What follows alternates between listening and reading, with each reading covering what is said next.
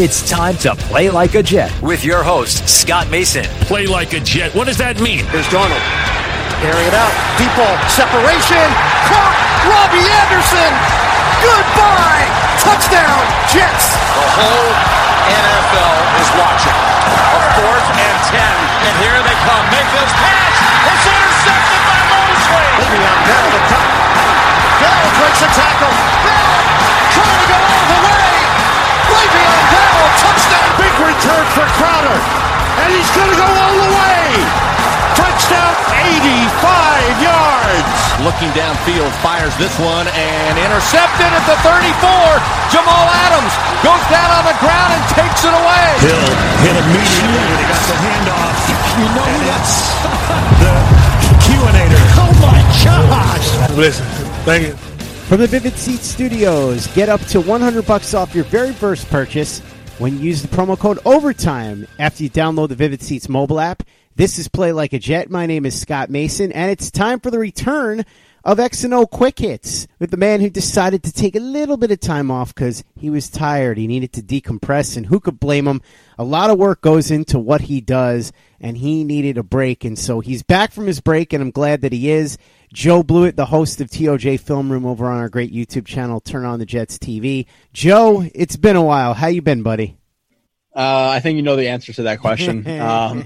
No, it's I had some stuff going on in the personal life, and then you pair that with really, really bad Jets play, which is gonna happen. It happened for multiple reasons, obviously, and then the hot takes that come with that because of Twitter and what Jets fans are, which really every fan base really is. But it was just hard to be able to be really present on social media and all that stuff. So I took a little bit of time off, but I just paid a price for it. It's like a 3-hour podcast recapping 2 games instead of 1. So I know we missed 1 or 2 extra X and O's quick hits, but I'm back now. And especially after this game, hopefully Darnold's back. I don't think he's gonna be back for this game, but the Cowboys game, and then you have Q coming back, and you have Mosley coming back, and Herndon, and then you're hoping the Jets can finish the season with 6-7 wins, hopefully 7, because like I've always been saying, I have $500 on that, which I did not expect my quarterback to have mono and all these injuries. But if they can close the season out, give us some good film to watch, it's going to be brighter than it is right now. It's really hard with what's going on with the team and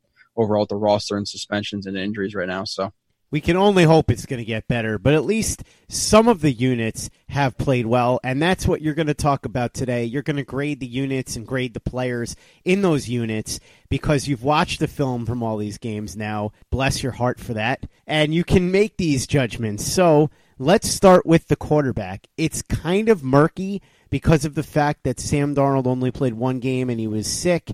Then Simeon played for a half, and then there was a game and a half of Luke Falk. But what did you see from these quarterbacks? Tell me about Darnold. Tell me a little bit about Simeon, and then tell me if you see any promise in Luke Falk. I'm not saying that he's going to be a great quarterback, but if you saw anything that might indicate to you that he could potentially develop into perhaps a backup at some point. Yeah, so Darnold, the first game, I don't know if we actually do it. Actually, the quick hits of that, I don't remember, but he was definitely, and it's funny too because people after he went, I'm gonna make up his stats, but it was somewhere in the general vicinity of what it was. It was like 25 for 32, 1 touchdown, no interceptions. And people are like, oh, do we have to draft the quarterback next year? And then you watch the Bills and what they did last year to people, where they're easily a top 5 defense in the league.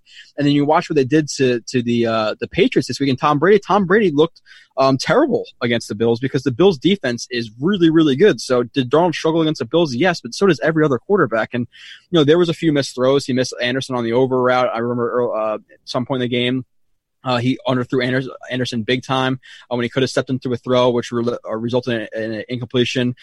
He overthrew him another time. So he was missing some throws. And there was also, I remember about 2 or 3 plays where it was a levels type concept over the middle where he threw the short instead of throwing the deeper route where he could have hit for 15 yards, 20 yards instead of 5 yards, and it just looked off because it's not the type of quarterback Darnold is. Because there's multiple times where even just in the preseason, late last year, where we saw Darnold pump fake the short read and linebackers react up to it and then throw the deeper route. Where sometimes in the Bills game, he wasn't even pumping it or anything like that. He even needed to do that for the second guy to be open in that levels concept.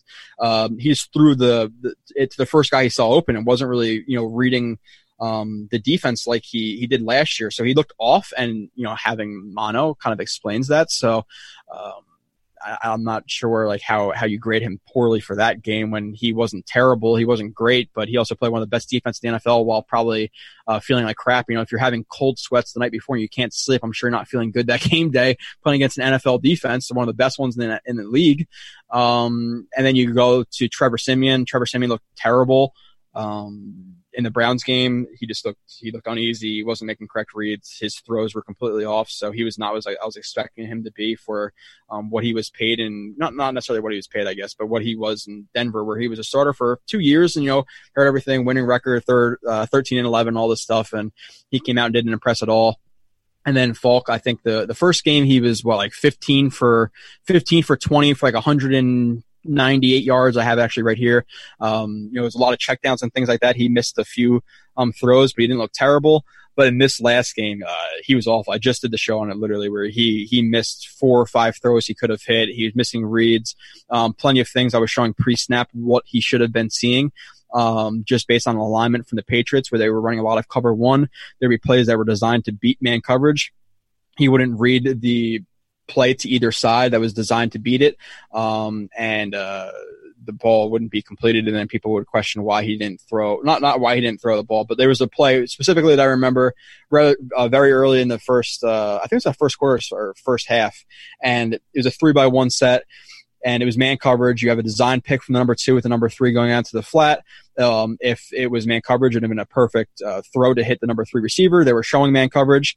He never checks that side. He never even looks that side with plenty of time in the pocket and decides to throw a slot fade to Barrios deep on the right side of the field, where you had Jamison Crowder running wide open for a first down from that flat route, like I said, with that pick from the number 2. There's also another time where they were showing blitz, where there was only 2 guys who can be in man coverage on the receiver, on the tight end and on the running back. He doesn't check that side of the field, and the blitz comes. There's like 6 versus 5, so there's quick pressure. And the linebacker who's close takes the running back, meaning that the tight end was taken by a safety that was 20 yards down the field, and Ryan Griffin being that tight end. If he was to read that, see that hot read, that the safety was picking up the tight end, it would have been a 5, 6, 10-yard completion easily. And if Ryan Griffin could have broke a tackle, it would have been a huge gain. But Falk never, read it because he panics in the pocket. He can't read the field. He doesn't know how to read pre to post snap. He doesn't even know how to read pre-snap. So he's been really, really bad. Now, is there a chance? I'm never going to say there's not a chance. He's a really young guy who came up the practice squad. Could he be a number 2, number 3? Maybe. What I've seen so far, would I say that's a good shot? No, because this Patriots game, he looked terrible. And I'm hoping we don't really ever have to talk about him playing a game for the Jets, hopefully again, ever after this next week. So overall, I don't know how you give the Jets. I guess I don't know. I'll give them all individual grades. You give Darnold a C+. He didn't look terrible, but he didn't look great. But he's also sick. You give Simeon an F.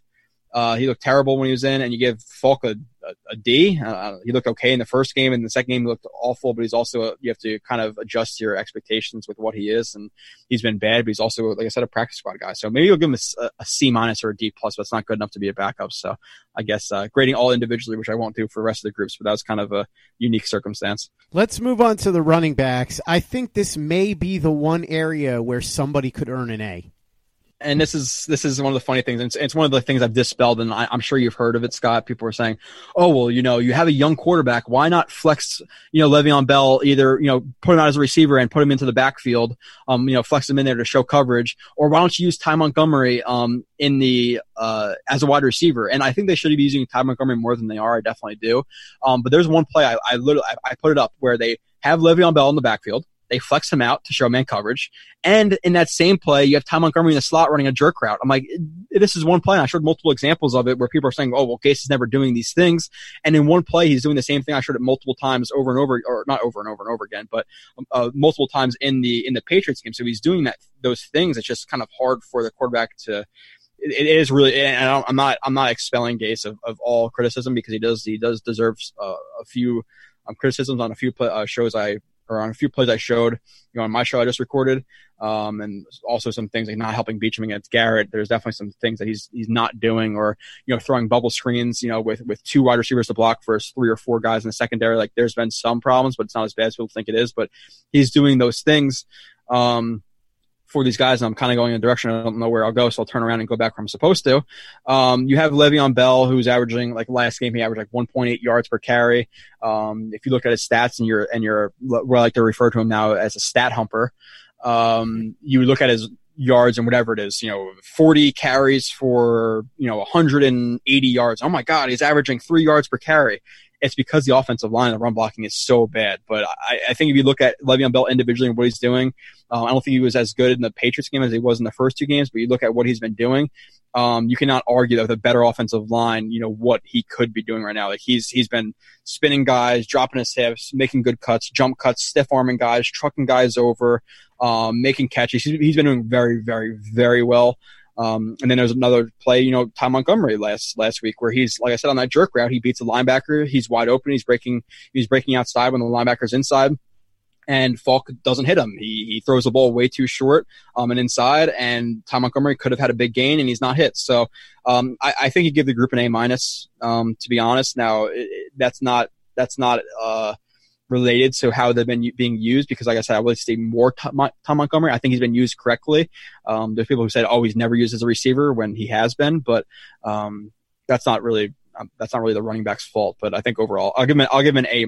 I'm not going to give anything an A or A+, I don't think. Have a feeling we're not going to get close to that grade again as we progress to the other positions. So that's going to be our high point, I assume. Let's talk wide receivers. They haven't been great. They've done a little bit here and there. Jamison Crowder specifically in the first game was able to make a bunch of catches. What did you see when you looked at the film for them, and what grade would you give? The receivers are who I thought they were. It's hard, like I said, with the quarterback and what he's able to do, and honestly, the limitations with Gase's offense. It's hard for them to really step up and have a lot of yards. And it's funny, like, I'll hear in the same sentence, and this is why I've been kind of MIA, where one with the running back thing I talked about before, flexing guys out, showing man coverage, where he's been doing that, Adam Gase in his offense. But then I'll hear, the Jets need to be more creative and get the ball out of Falk's hand quickly, but they need to also take more deep shots. It's like, what? Like, how do you say that in the same sentence? Like, I don't even get it. So, the receivers are not put in the most ideal situation. There was a few plays, in the last few games where Rob Anderson there's a couple times where Rob Anderson got open, last game where he wasn't hit. Also, I thought Barrios, for his first real snaps in the NFL game, I thought he had a few nice plays. There's another play minus the 2 catches that he had where he got open on a stop or a curl over the middle. I forget what it was, where he wasn't hit. And Crowder's been playing well. The first game, obviously, he played very, very well. He had 47 catches for 12 yards or whatever it was, which is kind of what the Bills defense was giving the Jets, and they played it really, really well, to be honest. The Bills are a super impressive defense. I think they're the best defense in the NFL, regardless of stats or anything like that. They're super well coached and a really good unit. But Crowder last week got open multiple times. He got open on a deep corner route where he was not hit by Falk, because Falk didn't put it in the correct location. Plus that he had to step up because Shell got beat. Crowder didn't get the ball where it needed to be. There's also a play early in the game, which I believe was technically the third play of the game, but the second offensive play where the ball was thrown short. He beat another corner on a corner route, and instead of just keeping his route flat, which it most likely would have been a pass deflection, he comes back 2-3 yards, attacks the ball extension, and catches it and tries to turn up, but he gets pushed out of bounds. So they are all what I thought they are, to be completely honest. I'm a little bit disappointed with Bellamy. I thought Bellamy, a depth guy who's been, he's had seasons with 400 or 500 yards, whatever it was, that he could be a decent depth piece, but he had a big drop in the Browns game, and he hasn't been used too much, and they clearly haven't been impressed with him. So he kind of is a little bit negative to the grade, but I don't know if you're going for kind of talent and what the group is overall, or how the individual guys have been performing as they're expected to, but I'll give them a B-. I don't think they're great, but I think they've also been overshadowed and kind of overlooked based on really poor quarterback play at this point. Sounds about right to me. I think they're probably in that average to slightly above average range. Mm-hmm. Those two guys we're talking about, Robbie Anderson and Jamison Crowder, can't really do much to grade Quincy Enunwa because of the nature of the injury and how quickly it happened. But as we move along to the rest of the offense, let's go from wide receiver to tight end. There have been some moments where Griffin made some catches in the passing game, not a lot, but here and there. Beyond that, the blocking seemed kind of suspect, and we haven't seen a lot of Trevon Wesco. What do you grade the tight ends? Yeah, so for the tight ends, it's fun. This is another funny one too. This is why I'm not around. But people are like, "Oh, Griffin's just absolutely terrible." Like the Jets should just keep running 10 personnel, which is one running back, no tight ends. The second number is always the tight ends, because Griffin just absolutely he's horrible. And listen, he's not a good pass blocker. He definitely has gotten beaten as a pass blocker, even as a run blocker. You don't want him as your blocker, which is kind of confusing about why they not bringing Wesco in more. I don't know if Wesco hasn't impressed them, but he looked like he was a relatively clean. Technically, when he's coming out of West Virginia, but that's a little bit confusing of a coaching move. But Griffin definitely gets a negative grade for his blocking aspect of his game. But then you also look at him as a receiver, and people saying how much of a bum he is, but there's a reason that when he was in with the Texans, there's seasons that he had 300-400 yards, which is not like crazy type of seasons, but it's like the Austin Seferian-Jenkins type seasons that the Jets had a couple of years ago when people were so giddy about him. If he had a good quarterback, I think he's a decent backup in terms of receiving, not as a run blocker or a pass blocker, but as a backup receiving tight end to Herndon, I don't think he's a bad option. So he's playing like a backup. That's kind of what he's expected to be. So. And then you have Wesco, who hasn't really played at all, so you're kind of really just grading Griffin. So he's been decent in the pass game. He's just not getting the ball because, like I said, the quarterback bad in the run game. So in the pass game, so I'll give him a C. That's really, I guess, all you could give. Maybe a C- because of how poor some run plays have been. But that's all. I'll float around a C or a C-, I guess. While sports can bring us so much joy, it can also bring us a lot of unwanted stress, and that stress can make it difficult to concentrate, relax, and get decent sleep. Sunday Scaries was launched in 2017 by two best friends and business partners, Bo Schmidt and Mike Sill. They operated a full-service bar with 50 employees and were always exhausted. They tried all kinds of products, but they didn't work. Then they started experimenting with CBD. They loved the effects and regained control of their days and nights, but they wanted better CBD products. So what they did for themselves was specially formulate CBD gummies with vitamins D3 and B12 that were super consumable, easy to take on the go, and effective. Long story short, their specially formulated CBD products and vitamins helped relieve the overwhelming angst they felt on a daily basis. So in July 2017, they named the company Sunday Scaries and began sharing their products with friends and launched their online store at sundayscaries.com.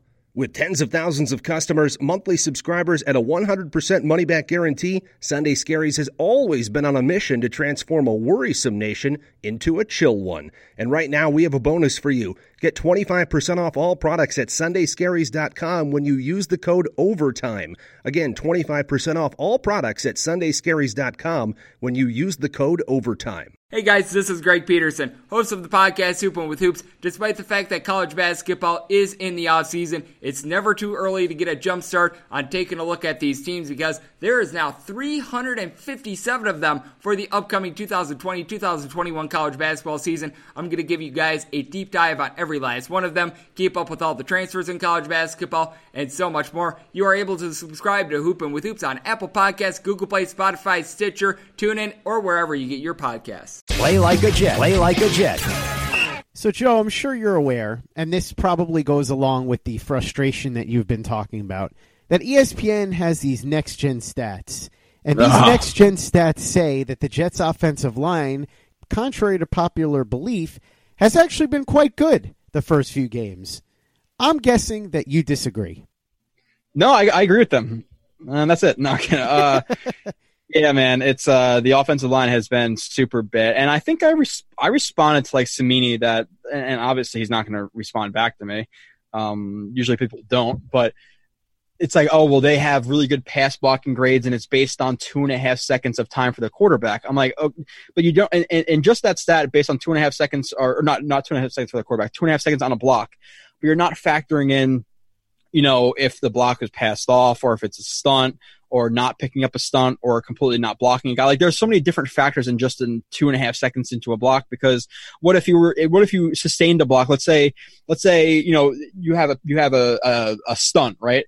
And you have the penetrator, and you hold him for 2.5 seconds, but you were supposed to pass him off to the next guy and then grab the looper. Well, you held your block for 2.5 seconds. That's great, but you were really supposed to pick up the looper, and you let up a free hit to the quarterback. So is that a positive grade because he held the block for 2.5 seconds? Like, that's such a crappy stat, the 2.5 second thing. And just like I said, like the most basic example, if Darnold last year Vikings game, he hits Sharon Peak on a slant, hits him in the chest. Good pass, good read of the defense, but the ball pops up in the air and it's an interception. So it's a bad play by Darnold. Like, how does that affect stats? So stats they're crap. You know how I feel about stats. Without context, they're really bad. For multiple different reasons. Just like CJ Mosley. How good was CJ Mosley that first game in coverage, Scott? I don't know if we talked about that, but he was pretty damn good. I don't remember who told ever about that, but he, for certain things, like, okay, a drive concept. Do people know responsibilities of a linebacker where, drive concept, you have the short drag route from the let's say the 2, and then the dig route from the 3. CJ Mosley wouldn't stick on the drag. Instead, he would take the dig.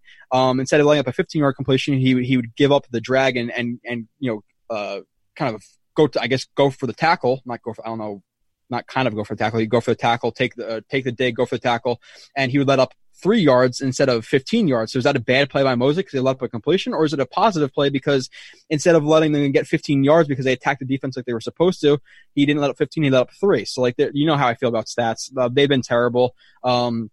Shell is awful. He is so bad. I was just talking about him, and I was hoping with Pollock he'd be able to improve, but his technique, his sets, the way he uses his hands, the way he uses his hips, just knowing how to set people, knowing when to open his hips, when to not, when to foot fire, when to root his feet. He's beyond bad at this point. He needs to be replaced. I think a guy in Doga who's relatively clean technically. We have to see how he obviously comes from USC and playing in the NFL, but I think he needs a shot. I think a body who knows where to be is better than Shell at this point. Beachum I always said it. Beachum is a bad run blocker, not because of technique, because he cannot get any movement. He cannot move people. He can't pin them inside. He's not strong enough. And then when you go to pass rushers who are good, who know how to use length, he doesn't have the length.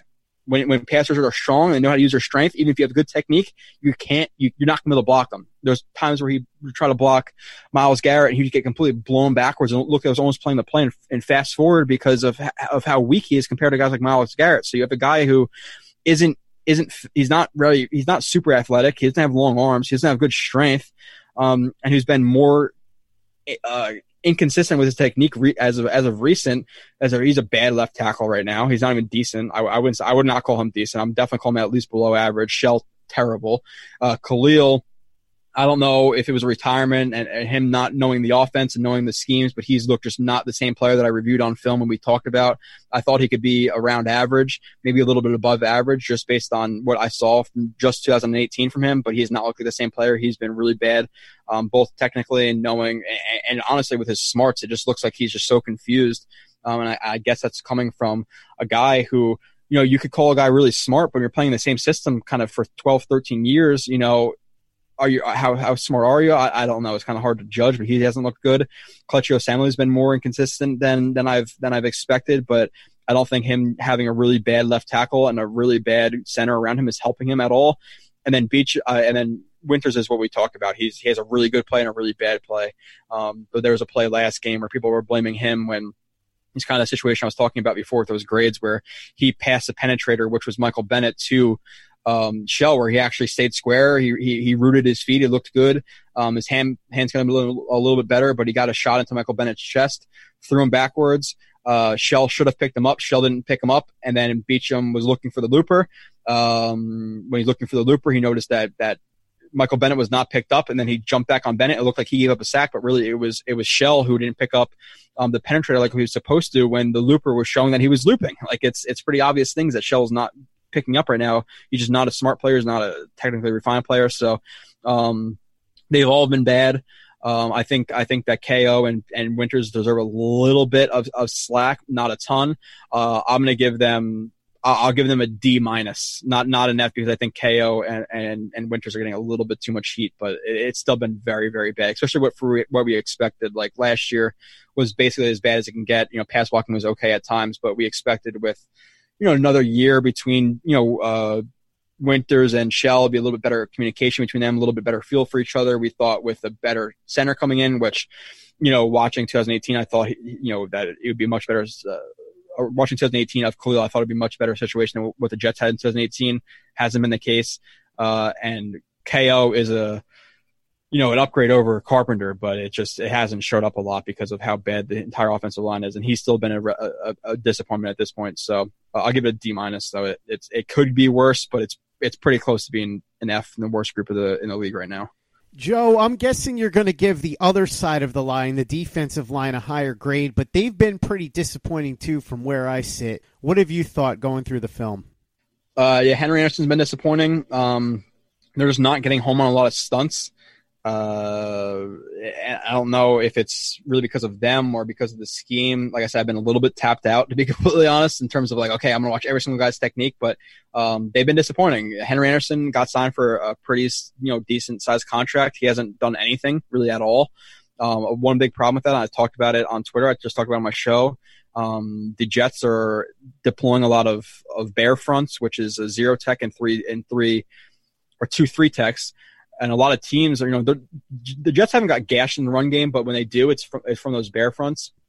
And what the bear front is, like I said, is a 0 and 2 3s.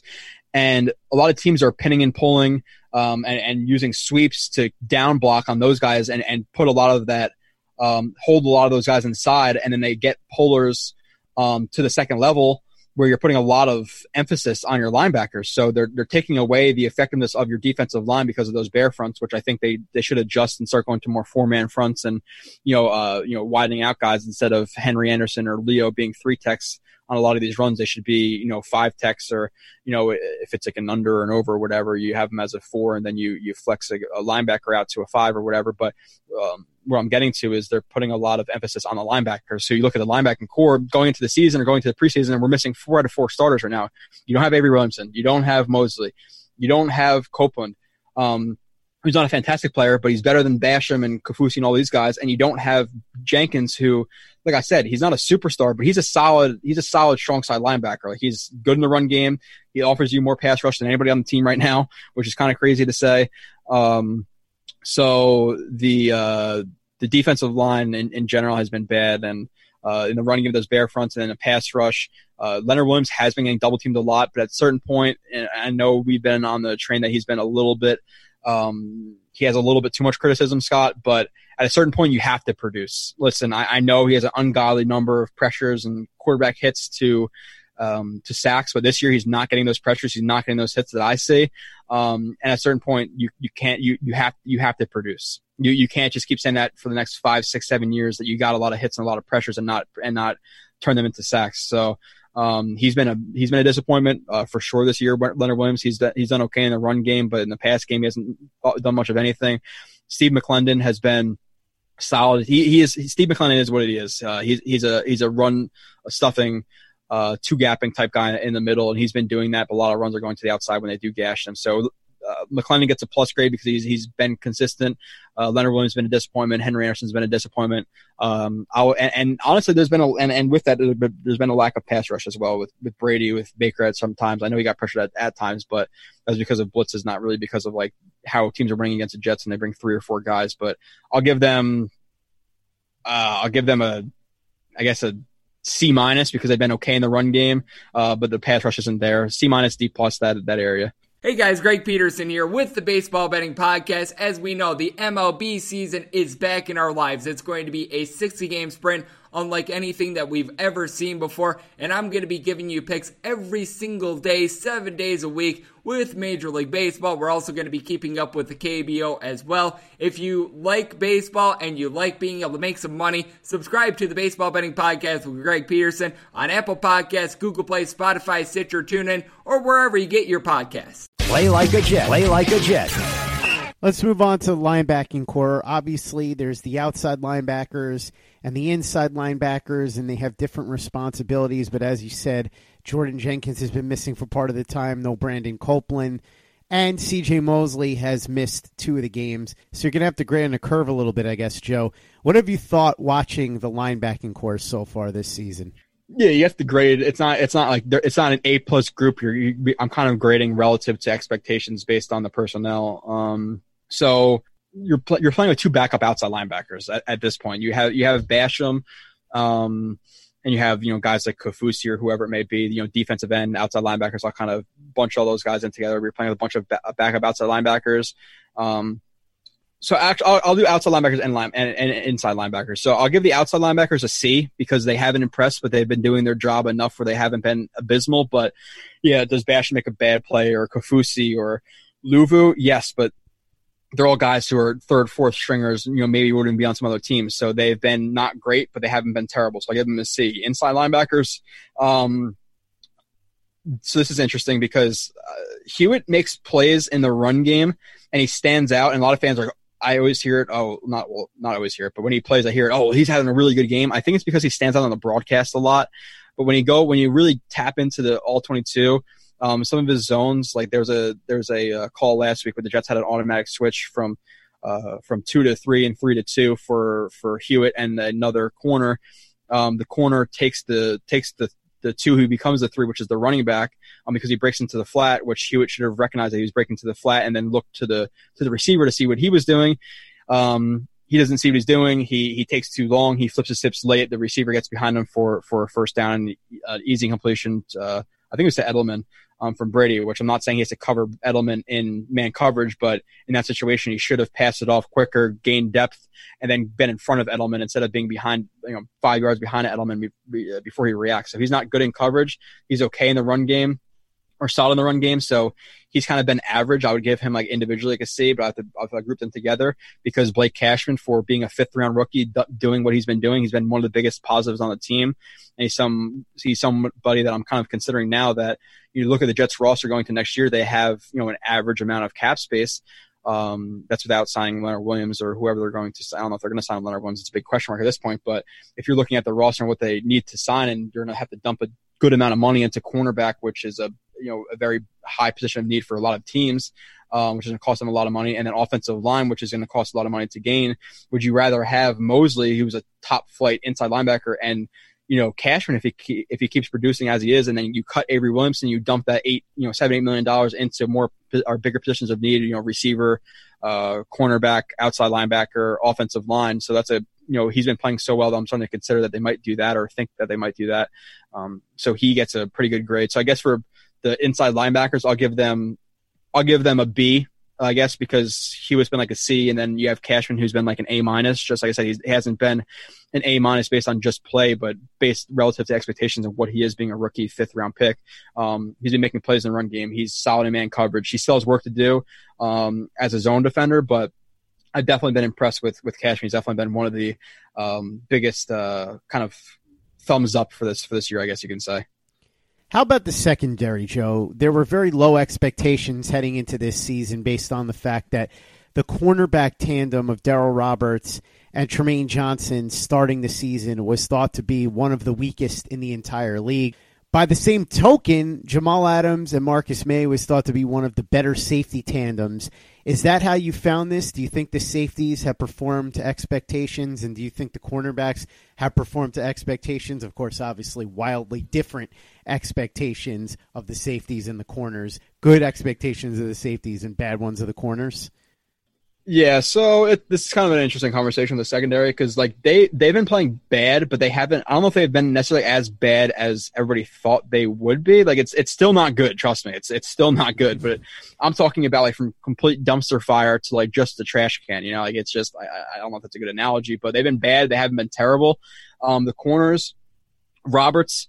He has one good game, one bad game. The first game he was terrible. The second game against the Browns he was okay, and in this game he was absolutely dreadful. So he's been what we expected him to be, which is a 4th or 5th string guy. That's what he is. He shouldn't be he could be your number 3 to come in, number 4 to come in. I should say, because the slot's really the number 3, your number 4 to come in. On a bad cornerback team, like or a decent cornerback team, but like for a really good cornerback team, he should be like the 5th or 6th. I think that's a fine spot for him, but he is what we expected pretty much. Tremaine Johnson, I'm glad he got benched after week 1 because he's just not fast enough right now, and his technique is awful too. I explained a play on the Patriots game where it's just really poor in terms of his alignment and taking read steps, which I'm not going to go through now, but if you want to watch the show, there's my little plug, which I've already plugged multiple times, but I talked about why his technique is bad now too. It's not even just his athleticism. So he's been a major disappointment because he was a guy who, listen, he got signed for a big contract. Everybody's expecting him to be a top 15 type corner. He played like complete ass. Now fans were hoping he could be a number 2 or even just be a bad number 1. And he's not either. He's not a number 1. He is not even playing number 2. He played no snaps in the Browns game minus, the 5 snaps at the end because Harrison got injured. And he only came in the Patriots game when they needed to go into dime looks. Or even into nickel looks. I'm not sure because they played Roberts, him and Harrison. And Poole, yeah. So he's only in dime looks. So, he's been a massive disappointment. Roberts for relative, let's say this. I'm going to say Tremaine Johnson, disappointment. Roberts, disappointment because, and not for me personally, but there was fans who were saying, oh, well, he played really, really well at corner last year when he was in there. Then he moved to safety and screwed them all up. I think he could be a good corner. He's been ridiculously inconsistent, so he's been a disappointment. I think for your boy, Harrison, coming in when he did, he gets a plus grade. He's been competent. This game he got beat a little bit more than he did against the Browns game. The Browns game he played very well. He got beat by Odell Beckham up the sideline. There's really no such thing as perfect coverage, but it was near perfect coverage. He could have played through the ball a little bit better or decided to play through the ball to the receiver a little bit sooner. It would have helped him out a little bit more instead of losing the ball. But overall, that was a good rep from him. Just wasn't a perfect rep, which it needed to be a perfect rep to take that away from, a perfect pass and a perfect catch. But he's been a plus. Other than that, really nobody has, I guess no other really corners have played much, at all. You look at the secondary, Marcus May has been okay. That first game against the Bills, people were really hyping him up. That one interception that was taken back, was a solid play by him. The second play, where it was a cover 2 look. He actually carried a guy too far across the field, didn't recognize a crosser, and was actually really late to get onto it. But because Josh Allen didn't see it and had to scramble out of the pocket and then throw it, it allowed him to recover. And he dropped the interception. So it was actually a negative play for me, where a lot of people, you jumped the route, really good play. But if the play was if it was executed how it was supposed to be, and Josh Allen threw the ball like he was supposed to, he would have been beat for a big touchdown. So Marcus May has been just okay, really nothing special in my opinion. I think he's an average type safety right now in his career. I think he's a replaceable type player. He has room to grow. He hasn't played a ton of games. You really look at it, but he's been okay. Jamal Adams, I think he's been Pro Bowl level player. He's not making as many plays as he was last year. Like I said, this is the broadcast view versus coach's film view. He's been playing more in deep zones, cover 2s, cover 3s, cover 4s. He's playing a little bit more off the line of scrimmage than where last year he was blitzed a lot more, run blitz, pass blitz, whatever it was he was blitzing. You see some of that. You saw some of it in the Patriots game, but he's not standing out as much because he is playing in coverage more. And also with the Bills game, a lot of people are giving him, a lot of crap. Okay, we'll step up, late in the game. What happened a lot of that Bills game was they were pulling a lot of guys and it's specifically attacking Jamal Adams, where, listen, I love Jamal Adams. I think Jamal Adams is one of the best safeties in the NFL. But when you're talking about a guy and Mitch Morse, who's 300 pounds and super athletic, versus him in the open field, it's going to be really hard for Jamal Adams to defeat a guy in the open field who's 70 more pounds than him, defeat that guy, and then make the tackle at the same time. So they were keying on him. He's been very, very good. He hasn't been maybe as elite as last year, but still pretty damn close. So overall, I'll give the secondary this is all based on, like I said, relative to expectations, a C. Maybe a C plus, to be honest, because I thought, maybe I'll go with a C, because there's some guys like Jamal Adams is playing well. Marcus May has been okay. Harrison's been impressing, but Roberts and Tremaine Johnson were the number 1 and 2 coming into this year. So how do you really grade all those guys at once? Like, I'll give them a C. They've been okay, with some guys being bad, some guys being solid. Let's talk coaching now. You can talk about Brant Boyer if you want, but I know you're not really a special teams guy, so I'll leave that up to you. But what have you seen from the Adam Gase offense and the Gregg Williams defense? We will make the caveat right off the bat, obviously, that both Gase and Williams have had to deal with significant injuries. Gase lost his quarterback, which is the biggest injury of all. There are people that have suggested that it's not fair to make too many excuses for Gase and Williams. There are some that have suggested that you should do nothing but make excuses. I've come down somewhere in the middle. Where do you fall on this? What do you grade them after the first few weeks? Do you think they get a passing grade, even keeping in mind the injuries they've had to deal with? Yeah, I would agree with somewhere with you. I'm somewhere in the middle, maybe even a little bit higher than somewhere in the middle, because like when you're really watching the film and like, especially, I know people are not going to want to watch a whole bunch of Jets right now, but I think if you've been hearing a lot of the stuff about Adam Gase's offense and you're super interested, I don't know when the show is going up, but I put out a show already. By the time you listen to this, I already put out a show of TOJ Film Room. I'm putting up a lot of plays where I'm like, oh, look, misread by Falk, this guy was open. Oh, misread by Falk, this guy was open. Oh, bad play by offensive line, this guy was open. So do I give his offense has been fine. There's been guys, and I know people are like gasping or just probably just choked, but in terms of getting guys open, I think it's been fine, to be completely honest. There's guys running open multiple times where they weren't hit. You know, like I said, in the Bills game, if Darnold connects on a couple more of those throws and he has some more time, and the Jets beat the Bills 27-17. Darnold has maybe two touchdowns, 0 picks, 250 yards. How crazy are people really going? You know, I really am about the process, not necessarily the result, where the process of Gase's offense got Anderson open multiple times. Darnold didn't hit it because he's feeling like crap, et cetera, the offensive line, whatever it might have been. So the process was good as it wasn't necessarily executed. The flat play where I talk about the pick where the guy was open for the first down, Crowder being open. There's a play where Griffin was open where Falk didn't see it. There's a play where Bell was motioned out as a receiver from the backfield, and then it showed man coverage. You had Ty Montgomery run a jerk route. He was open. It wasn't executed properly. So the offense is getting guys open. And when you see Darnold back, you're going to see much more production, I believe. Hopefully with the offensive line stepping up as well. But like I said, just watch that Bills game week 1 and then watch what the Bills just did to the Patriots. It's a really, really good defense. So I wouldn't go crazy about that game, to be completely honest. He's played really, really good defenses. With the Bills, who are number 1 or number 2, the Patriots, who are number 1 or number 2 at this point in terms of yards. Listen, the last touchdown minus last week that they gave up to the Bills because the Bills were running on the 40-yard line all the time because they were shutting down Brady, they didn't give up a touchdown to the Rams, who were in the Super Bowl. The last touchdown they gave up before that was to the Chiefs. So you're looking at the Patriots, and people are going crazy about that game. You're playing with a third string quarterback who's on the practice squad, with the offensive line who can't do anything. And you're expecting to produce against a Super Bowl winning team who's still really, really good defense. Like, so, am I going to knock him for that? Kind of. Do I knock, but I knock him more for certain play calls, like, okay, throwing, a bubble screen with 2 blockers versus 4 guys. If it's 2 versus 3, you're expecting the receiver to make a play, but there was a play where he ran 4 versus 2, which I didn't like. Am I going to get a knock him for not giving Beachum more help? Yes. The offensive line, you have this position coaches to coach those positions. Like you can't expect Adam Gase to coach the offensive line. Like that's Frank Pollock's job. So if Frank Pollock gets a negative on that, I don't think that's a ton of Gase, but there are certain plays where I give him not a ton of credit, but I think you have to look to it relative to the situation, what he's dealing with that quarterback, what he's dealing with the offensive line, and the defenses he's facing. It's not like he's playing like I have a lot of Giants fans. I talk crap, but you're playing like the Buccaneers and the Bengals and like all these teams. He's playing some of the top defense in the NFL. The Browns have been a little bit disappointing just because of their numbers and because of the Titans game, which might be a little bit of an anomaly for them.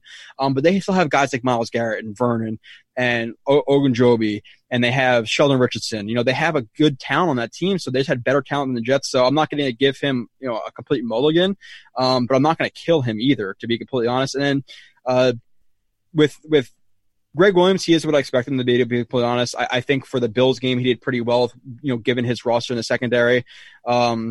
The Browns game, minus a play where I didn't really get the defensive formation, so I didn't like that play. There was just not enough guys out there, whether it be zone or man, to defend whatever the Browns were going to do in that long Odell Beckham play. So I give him a big knock for that. But and he gets a knock for, I think he shows his shell too much, where you wanted to, your shell should not always be your defense. You're dropping into, I'm talking about your shell, like what the quarterback's seeing pre-snap. He shows it's Tampa 2 a lot. He shows it's cover 3 a lot. He shows it's cover 1 a lot. But I knew that about him before coming into the year, so it's not like a crazy knock. But I think like he's been okay in terms of, the Bills game, the Browns game, and then the Patriots game. They got shredded, but after they got shredded, they started to play a little bit better. And I think you have to look at what he's dealing with at cornerback, where he's dealing with one of the worst groups in the NFL. So it's hard with, like, you look at the Jets offense last year, this year they got or this last game, they're like 0 for 12 and 130 yards, and then say the coaches are doing well, but I'm going to give them like a C+. Like, I think you have to look at what they're dealing with at this point. So, Joe, I say this sincerely. I really hope after Sunday we have more positive film to talk about, because it's sad. I can hear it in your voice that you're mentally beaten down, and I want you to be happy, Joe. I just want a smile on Joe Blewett's face. That's all I'm asking for from the Jets this Sunday. At least give us some watchable football so that when Joe goes and grinds down with the film, he doesn't have to be depressed for the 3 hours that he's doing it. But Joe, that said, appreciate you coming on and giving these grades.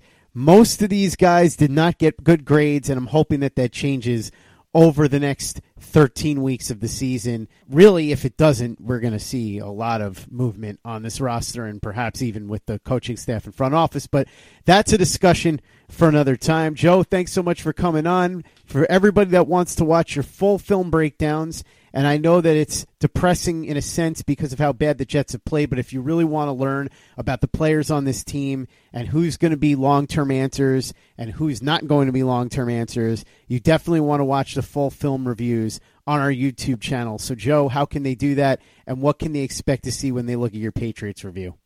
Yeah, a smile would be nice. I just need like a nice, like, Quentin Williams, like, 2-sack game. It's like that and like a touchdown. Like, give me like a Le'Veon Bell touchdown, and maybe like for my fantasy team, like a Crowder touchdown, like a Quentin Williams sack or two. Like, that'd be really nice. I don't think they're going to win this game because I really doubt that Darnold's going to play based on everything I'm hearing right now. I think I'm almost foolish to play him at this point. Just wait it out another week. Let's not risk our long-term future of the quarterback because you want to play him, week 4 or week 5 of a season that's already kind of, dim as it is, in terms of the playoffs. So, yes, give me a few plays at least to watch, because like you said, to watch hours and hours of film and, have to wait till the fiance goes to bed to watch a couple extra hours to be able to record it and put it up it's hard to do when the Jets are playing as they are, which is kind of expected with what they're given. So yeah, that would be nice. A smile would be nice. With the film, I did both the Browns game and the Patriots game in the same show because, like I said, I was kind of MIA, so I owed everybody at least, a review of everything that they've missed. And if you watch, it's terrible. It's terrible. But I also, with the things I'm talking about with guys being open, and Falk not hitting them and some of the designs that aren't that bad, I think it's going to be bad, but I think you'll actually come away a little bit more positive on what's happening in terms of the coaching because the players are going to be replaced. It's the big problem right now as a coach. Like, okay, well, if he's going to be here the next couple of years and he's crap play caller, we're doomed. But I think watching what I put up, you'll see it's not as bad as people think it is with just the coaching. So, that's what you can expect. It's TOJ space film space room on iTunes, and on YouTube you type in Turn on the Jets Film Room and you'll find a little green logo. And like I said, it's watchable. It's not just me talking about film. I go through the film as I'm explaining it, so you really see what I'm talking about. So it might be depressing, but I think it's actually worth the watch if you're really that low on what Adam Gase is right now. And Joe, that is what we call a silver lining. Let's hope that Adam Gase, Gregg Williams, and the players on the Jets start to turn things around on Sunday. In the meantime, though, follow Joe on Twitter at JoeRB31. Watch his full film reviews over on our YouTube channel, Turn on the Jets TV. And for the latest and greatest in New York Jets podcasts, you know where to go. That's Turn on the Jets Digital and TurnOnTheJets.com.